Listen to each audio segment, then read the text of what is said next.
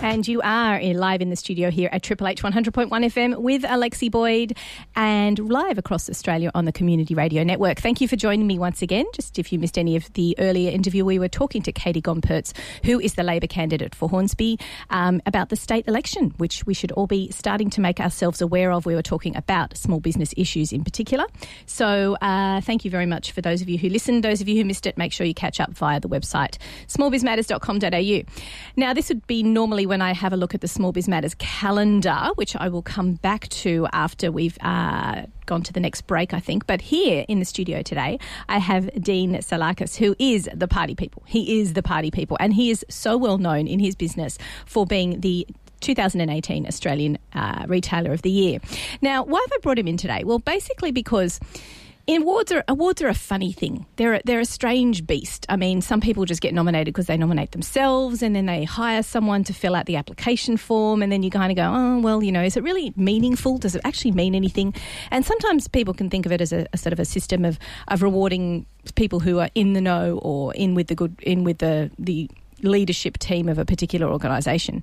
But I would say somebody being labelled as the Australian Retailer of the Year is particularly important, because that would definitely, in my mind, be the hardest industry in which to operate in. So this week we're lucky enough to interview Dean Salakis from the Party People. We're going to talk about what winning such an award actually means to your business, how you can leverage off that and actually improve your business. And he's going to tell us a little bit of his trade secrets as well in relation to how he's grown so exponentially. Plus, he was on Shark Tank. So what does that mean for your business if you are lucky enough to be chosen to appear on the show? Welcome to the show, Dean. Thanks. Great to be here. Now, I am fascinated by awards. I think they're a strange, odd beast that sometimes people just get because they gave themselves an award, a pat on the back, or some small industry or some organisation's chosen you out of a barrel, essentially. But I think the 2018 Australian Retailer of the Year, that's a big deal. Like, obviously, there's a lot of retailers in Australia, a lot of them are part of the association. Were you surprised when you got the award? How did you feel when you initially received it? Yeah, look, it's my second year winning that award, actually, and I would say I'm pretty pumped to have won that award. It was quite exciting to have got it, and I didn't expect to win it 2 years in a row, so that was really nice. Yeah. And how does that change you? How does that sort of pat on the back and that message of success, what does it do to you personally when you're running a business? Does it kind of give you a leg up in terms of your, confidence? I guess I'm not sure if this is the answer you want to hear, but I don't think it makes that much difference to how you actually go about your business. You certainly don't work for the award. It's not what motivates you to run your business every day. So it's just something it's a nice little pat on the back. You get chuffed about it, and as we'll talk about, you do try to leverage it as much as you can. Yeah, exactly. So you ride the wave, but yeah, certainly I wouldn't say we've changed anything in the way we do anything, or it doesn't change anything in our business at all. It's interesting, actually, because people go, I just sort of bung the badge on the website and hope a couple of people notice, but you're not really singing it from the rooftops, because I guess you're just getting on with running your business. Yeah, I mean, you do use it for credibility. In fact, there is on our website in one of the main banner that comes up when you log onto our website. We do sort of talk about it a little bit, use it as a bit of a credibility factor, but not, it's not like a huge thing we've leveraged in terms of that marketing, if you like, of the business. But certainly there are other benefits of winning an award like that. Absolutely. So talk to me about this business of yours and how, I guess, when you get an award like this, it can be seen to be a bit of an overnight success, massive expansion and lots of people coming on board. Is that how your business worked? Tell me a little bit about your journey. Yeah, so my mum started the business 30 years ago as a clown, and that's always a bit of a fun story to tell, because she actually didn't. She was out there helping people have parties and going out to people's venues, people's houses. In the 80s, there was no party venues. There wasn't really party stalls around, and she'd go out there and help them have the party. She'd make the fair rig bread and chocolate crackles and bring them along and help them clean up and to, in the process, be a clown in the process. And then she decided to open up a kids venue, which didn't go so well, the venue, back in the 80s. And it was around the same time McDonald's started doing venues in there, having kids' parties. So they stole the idea from your mum? Oh, I don't know if they stole it, but certainly the timing was bad with my mum. And that hurt the business, but she had a bit of retail, and that just went ballistic. So she pivoted, as a lot of small businesses do, and focused on where she was making money, and that's where the party store kind of started.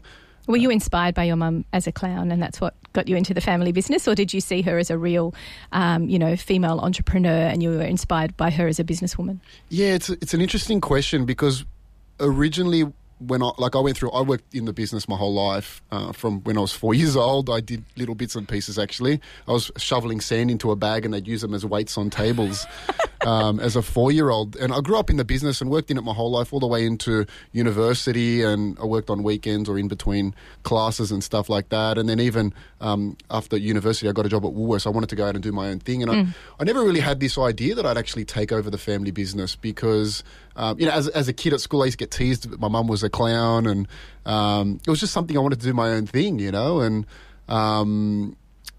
And then when my parents decided they wanted to retire, I guess that's when the reality set in that this was a great opportunity. This business was great, and I enjoyed it. I loved working there. I was still working weekends, even though I was working at Woolworths, and it's just something my brother came up with the idea one Friday afternoon, my parents said they wanted to retire, and he said, why don't we take it over? And I didn't even think twice. I said, yeah, let's do it. So it's really in the family. It's both you and your brother still operate within the business and work it? Yeah, absolutely. My brother's my business partner. And wow.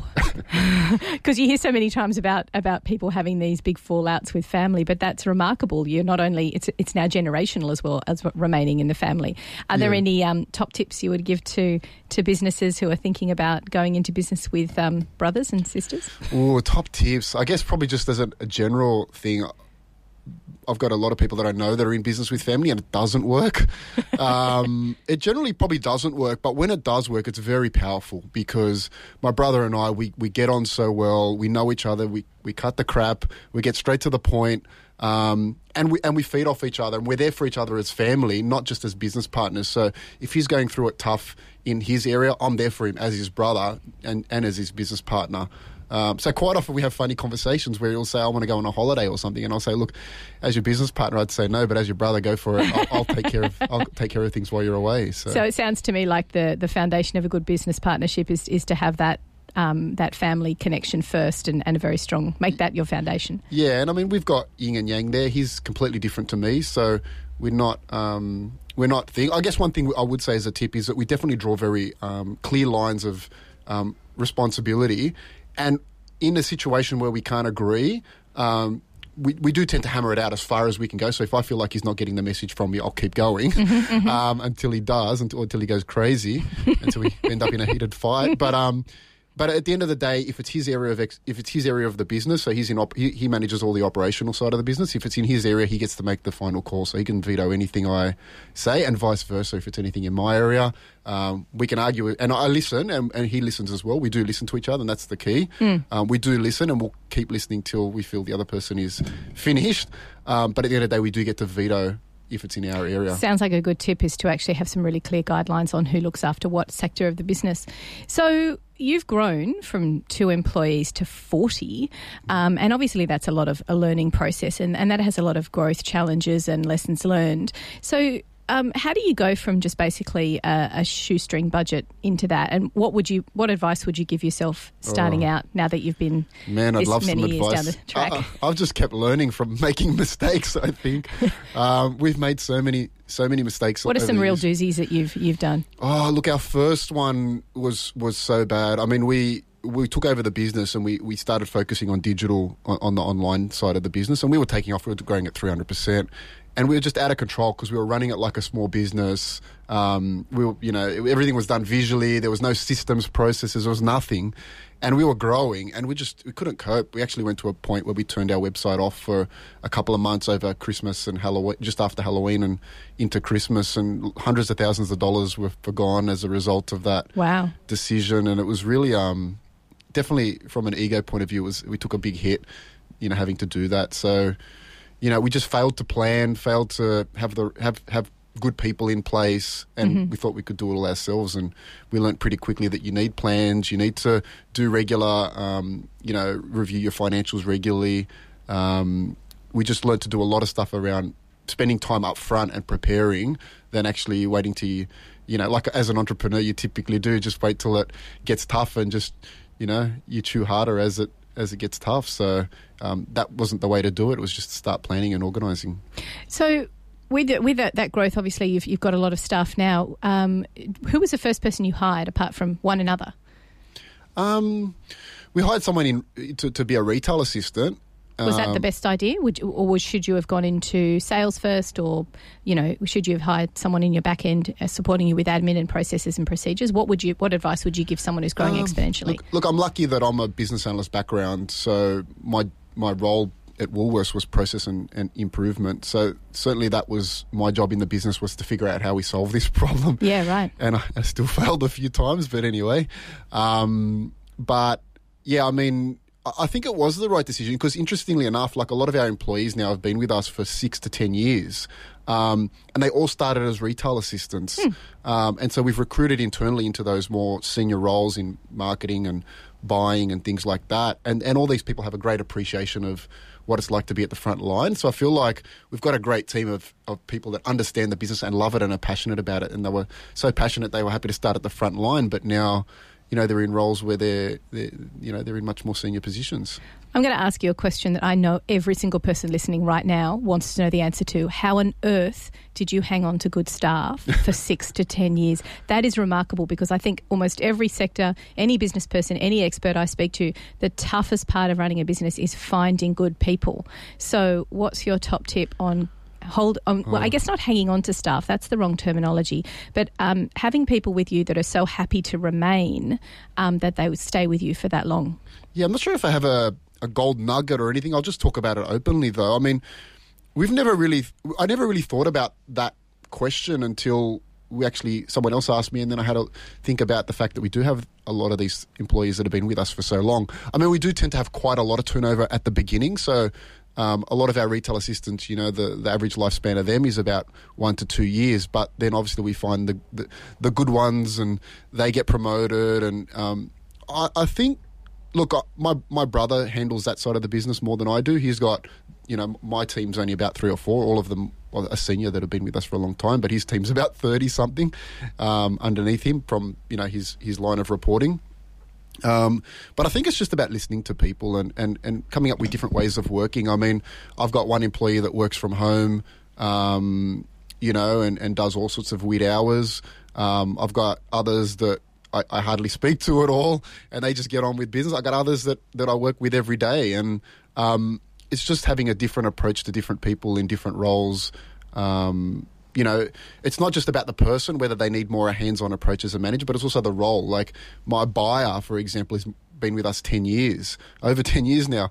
And yet that role at times of the year needs quite a lot of input from me because buying decisions, need different points of view and different opinions. So I'm quite involved in the buying process, but yet from a website content point of view, and that person reports to me, they get on and just get the job done. And so I think just different. I've read the book, The 1 Minute Manager, and I love that as a tip maybe to read that book because it talks about different strokes for different folks. And I love that concept of just thinking, look, everyone's different, every role's different, and needs a different management style. You mentioned that there's a specific hierarchy, and very much so that your partner, your business partner, has an aspect of the business that people are reporting to him, and then there's your aspect where people report to you. Yep. How do you define those roles? Is it something that evolves, or do you sit down first and say, right, we need to hire a person to do this, here is their KPIs, here's is what we need with them to do, or do you find the person first and then the role evolves with them? Oh, look, a bit of both, actually. I mean, there's been good people that we've had along the years that we've found a role for them because we just needed that. I mean, he's no longer with us now, but I remember one particular guy who was a graphic designer, and that's what he wanted to do. And so we found the role in doing our email marketing and doing graphic design for us, and we just created a role for that person because we wanted to hang on to him as long as possible. So sometimes we do just create positions or modify the positions to suit the person. Other times it's the opposite. We have a need. We need a buyer. We need someone to manage our website. So we have those needs, and we I wouldn't say we recruit for them. We typically look internal and try to pull someone up and give them an opportunity and see how they go. And hopefully we can work with them and coach them to get to where they need to go. I like that idea that with that growth that your staff grow with you as well. That's a great tip. Let's talk about Google Ads, because for somebody in retail and someone who's very much in the online retail space, that is a pretty important part. But I see a lot of small business kind of stumble around with this, not quite sure how to use it, how to do it, how to action it, and they end up spending hundreds of dollars each month, if not more, on trying to push their website to the top. So have you got any tips on using Google Ads and also the Facebook Accelerator program that you could share with our listeners? Yeah, look, definitely. I guess the number one tip I tell, or I tell two tips, I guess, is first of all, start niche. You know, I guess if you're going into Google Ads or any type of marketing, you got Bing and all this, and we'll talk about those as well, maybe, because Bing, you can actually get probably a better conversion rate at a lower cost, even though the traffic's only about 10%. But we'll talk about that maybe as another tip. But certainly with starting out, start niche. You know, I mean, for me, if you were starting out in party, and I hope I'm not giving advice to my competitors here, but you know, don't start on the word party supplies. I mean, everyone in the whole country that's in party is advertising on that keyword. You're up against everyone. And you've got to be pretty bloody good to be at it. But if, you know, I mean, you know, if you're in Hornsby Party Store, not that I know if there is one up here, but if you are, you should be focusing on Hornsby Party Supplies. Right. You're going to own that space. You're going to win that every time because you're here. Yep. You know, if you're a specialist in a particular area like weddings, you might focus on Wedding Party Supplies Hornsby, even more specific. But go specific and own that space and then build out from there, because if you're going to try to be everything to everyone and try to win at all angles, you're never going to do it. You need to find somewhere where you're going to own and then go from there. I guess that's the first part. The second part is use a formula. I mean, that's something that I speak a lot about at conferences. As the first step is work out what is the cost, you know, what is your cost to service a customer? So to give you a good idea for us is that we might get an average sale over, say, $100. And that's roughly about right, just easy of calculation. And to service every customer costs us roughly about $90 to service a customer. That's all our variable costs. So it's a lot. So we're only left with $10 left. Well, essentially, that's how much I can afford to spend on marketing, or it contributes to profit or contributes to my fixed costs. So having that formula in place and using that and knowing what that is the key. Because if you're looking at if you've got that formula, like I just said there, and you're spending $20 per conversion on an AdWord, you got to either refine that. Forget the position. It's not about the position. It's about what's profitable. So you might need to bid lower and you might appear in position 10, but at the end of the day, that might be the most profitable position for you. So focus on profit. And I think if you can use a formula like that and apply it to everything you do, not just Google AdWords, whether it's Facebook marketing, any sort of conversion marketing, even email marketing, you might work out the cost of an email campaign versus the conversions you get. Using a formula like that, I think, is the key to working out how to scale your marketing. And that's what we did in the early days. We took off all our budgets off all our marketing campaigns and said, let's go hard because we know it works. Every time we spend, you know, $10, we get 12 back, and let's just go as hard as we can at those and turn as many 10s into 12s as we can. You mentioned Bing. I thought that was a dead duck. Yeah. Why is it that you made that part of your marketing formula? Yeah, I guess we'll talk a little bit about Bing early, maybe later, I assume. But certainly with Bing, only I think it's maybe 10 or 12% of the traffic now. However, less people are advertising it. And advertising in Google, for example, is a competitive landscape. Same with Bing. So if you're up against less competition, it's going to cost you less. And you're going to get conversions at a much more profitable rate. Now, other people go, well, it's still only 10%. Why bother focus on Google? It's 90%. Well, with Bing, you can port your AdWords across and do nothing. You can just literally do the exact same thing. And yeah, you might refine it if you really wanted to, but again, why waste your time? You can just port it across what you do in AdWords, do the exact same thing over there for a better return. Yeah, because it's cheaper to begin with. Yeah. That's interesting, especially if you're, as you said, in the online retail space. Facebook, you have the same kind of strategy as you do with Google AdWords, is that correct? And we apply it to everything, actually, everything. Whether it's even eBay, you know, the cost of listing on eBay versus the return you get, for us wasn't worth it, so we pulled out of eBay. It didn't meet our formula. And we actually did that about 2 years ago. We dropped $500,000 worth of sales, but we improved our bottom line by about $250,000. So, you know, if it doesn't hit your formula, you need to, and I think you can apply that to everything. I mean, that's why I find it really difficult to look at above the line type media like magazines or TV or billboards. I struggle with the concept because I can't see this, what's the cost, what's the return? I can't measure it. Where with digital, you can measure it. So I really struggle with those other mediums. Not to say they're not right for some businesses, but just for me, I struggle with finding the return on them. It's interesting what you say about online. I guess it's really straightforward and very clear what you're paying per click or per ad or per month, and then you can factor that into your sales process as well, and what the conversion rate is, because that's really important. I don't think enough people, especially in the online space, really understand it. They kind of throw money at the wall and hope it sticks. They want to get in position 2 or 1 or whatever, and they don't really think about what's costs. a profitable outcome. Yeah. How long would you say people would need to be in business if they had a business fairly similar to yours before they can start really looking at those numbers? Does it take a couple of years? No, I mean, I think a couple of weeks, to be honest. Yeah, I think you can Providing you're getting dip sales. your toe in, get some numbers, and then start refining it. One of the things I was going to say just about what you were saying was, that there was this, when I did university, the number one saying was 50% of your marketing works, you just don't know which 50%. That's not true with digital. You know exactly what's working. You know what's not. You can drill down on the data and figure that equation out. And actually, the stuff that's not working, you can either refine it or you can cut it. We're going to take a quick break here on Small Biz Matters, and after the break we're going to talk to Dean a little bit more about his experience on Shark Tank, which I think is it's almost put up on a bit of a pedestal for retailers in particular.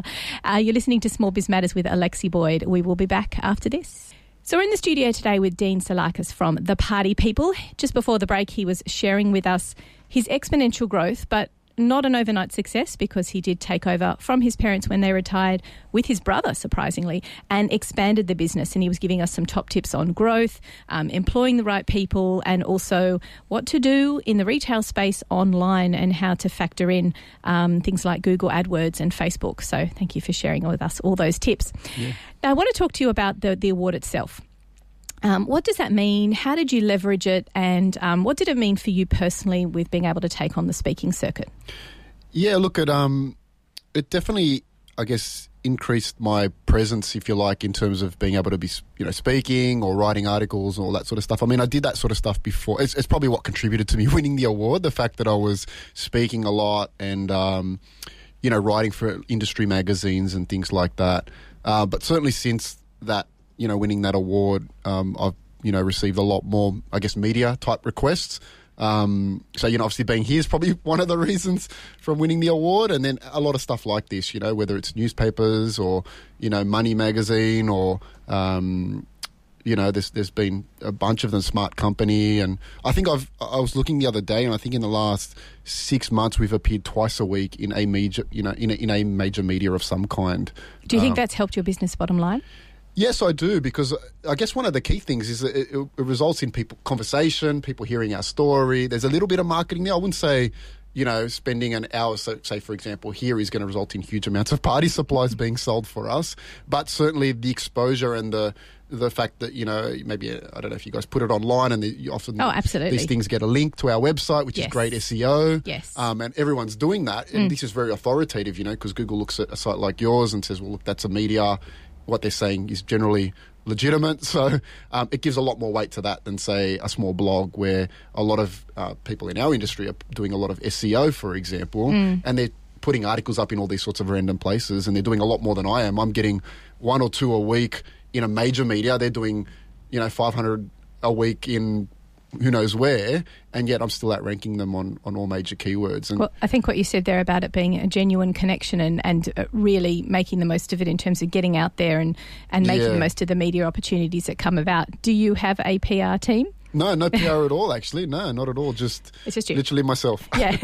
You, and being confident and able to speak about it is most helpful. So you've gone out there and you've really put yourself, made yourself available to the media things. And recently you received another award as well, which was the online digital... top 50 people in e-commerce. Was that the one? Yeah, that's superb. That was cool. Well done. Congratulations on that too. Yeah, that was really nice as well. I mean, you're up against a lot of, again, retailers and e-commerce people that are amazing. So it's really humbling to be up, in amongst a group. Oh, no, you're flying the small business flag. You, if from the story that you've told us already, that growth and I think the genuineness of the business that you run and the fact that it is a family business, it really holds a lot of weight with people and touches a chord with people and what small business means to this engine room of the economy that politicians keep talking about. Well, we're not just an engine room. We are actually the people of Australia, not just the engine room of Australia as well. Probably what I should also say about it is, obviously, so we won that award. I won the online retailer of the year, the independent retailer of the year, and then I received the retail leader of the year is what they called that award. But, I guess behind that is a team, you know what I mean? And I guess that's the hard thing is to always, like, I'm the face of the company and everyone thinks that I'm the one that does all the work, and yet my brother works equally as hard and gets no praise or no recognition for it all because he doesn't want to be in the spotlight. That's just his thing. But we're equally accountable, and we're both responsible for what we do in our business, and we've got a whole team of people that do actually all the work, and yet I can sit here and talk on a show, but at the end of the day, like you said, part of it is recruiting and having those people, but they're the ones that I need to be there to support because they're the ones that actually help us win these awards. There's your top tip about the awards. Just make sure you're there to support the people who got you there in the first place. Now, we've got a couple of minutes left, and I know there's a lot of people listening who would like to know about your experience on Shark Tank. Now, I've heard that when it happens, they tell you to ensure that your website can cope with a massive number of hits. Is that the reality of being on the show? Or was they didn't it more tell me anything actually going onto the show. Oh, that's helpful. I had I was season 1, so literally nothing. The rules were a little bit different than they are now. But we had nothing. Yeah, I mean, I had to model ours off the US. We thought about it, so we actually modelled our hosting and all that off the US, and we beefed up our site, made sure it could cope, and it still didn't cope. So that was a shocker. It was down for a bit. I would say it was technically it wasn't down as the hosting company told me. It was grinding so slow that it wasn't moving, which is different because it's not their fault. It's the software's fault. But it went down for about half an hour, and we had over hundreds of thousands of people trying to hit our site. So it was probably the worst time to be down. Yeah. Well, I hear that. I've heard from numerous people who've been on Shark Tank that's the thing you've got to watch is just make sure that you can. You're ready. Yeah, that you're not that you're not ready but I don't think being in the first season that would have obviously been quite tricky as well. Yeah. So you've developed a relationship with some of the Shark Tank judges. What has that given you for your business growth after the fact, after being on the show? Apart from notoriety. It was obviously interesting. Like, I haven't really spoken to any of them other than Naomi Simpson since being on the show. But that's a big deal. I mean, she's a fantastic entrepreneur and businesswoman. She's amazing. And she gives so much of herself on the program as well. Yeah, so much. And I mean, even I've asked her a couple of times for some advice, and she's been very generous in providing that advice, for me personally. But certainly, I mean, I was on the show and turning down, like you said, notoriety, turning down Janine Ellis was something that's kind of turned into this story of how I turned her down. And, at the time it didn't feel like anything. It was quite a nerve-wracking situation to have to decide whether I take this money or not. I think she offered us $400,000 for... Is it live? Like, are you you're making the decision then and there, right? You don't get to go away and talk about it or even just think about it for a few days. I think now they let you make a phone call, but in my season we weren't allowed at anything. Whoa. We were literally there. They've got calculators and pen and paper, and they're throwing numbers at you, and you're trying to figure it out in your head. And I would say up until she made me an offer, I was fine. I was comfortable. I felt relaxed. I mean, as you can see, I'm a little bit of an extrovert. So I was quite comfortable talking to them, and I was confident that we had a good business to offer them. Yep. But then when she started throwing numbers, I was crapping myself. I couldn't compute the numbers in my head. I was stressing out. And, it was that... I'm sure any of the awkward looks that they show you in that whole segment was taken in the last 5 minutes because I was struggling, yeah. Wow, okay. Well, there's some top tips. Just be ready for the numbers to be thrown at you. And but it's lovely that you've been able to make that connection and continue a relationship with one of the people who is happy to give you advice. And that's what we want from our entrepreneur leaders in the business world. So that's great. Look, I'd like to thank you very much for coming on the program today, Dean, and sharing with us your journey, your top tips on having a successful online retail business, and a little bit about your experience at Shark Tank. Now, where can people find out more about your business and how to support you? Yeah, so people can find more about The Party People at www.thepartypeople.com.au. Thanks for the little personal plug. You can check me out on LinkedIn, just LinkedIn, I think it's /in/Dean Salakis. But yeah, check us out, go to our website, have a look what we do, and yeah. That's fantastic. Now, if you've missed any of today's program, you can, of course, catch up via iTunes. We have over 60 podcasts just like this one available to to listen to in full. Plus, on our website, there's over 130 podcasts to listen to, which date back to the last 5 years. That's right, we are 5 years in May here on Small Biz Matters on Triple H. I think you need to celebrate a birthday party. I reckon. I could have a soft launch. I'll have to help you out. Oh, I think I know someone. So thanks very much for coming on the program, Dean. We'll be back next week with another great guest. We're hoping to have Angela Vitkoulis here in the room to talk about the Small Business Party, a little bit more about the election, and I believe we've also got a really fantastic guest. We've got Heather Smith. She is one of the experts in cloud accounting, and I don't just mean expert, I mean she can see the matrix with this stuff. So if you want to learn a little bit more about the cloud accounting world, what's coming up, what's happening, that's a bit of our lead into the Accounting and Business Expo. Make sure you come along to that. It's completely free and it's going to be awesome. And all of these things, of course, are available on the smallbizmatters.com.au website. You can follow us on Facebook, find me on LinkedIn and all the above. Thanks for listening, everyone. We will be back next week on Triple H 100.1 FM and across the Community Radio Network. You've been listening to Small Biz Matters with Alexi Boyd.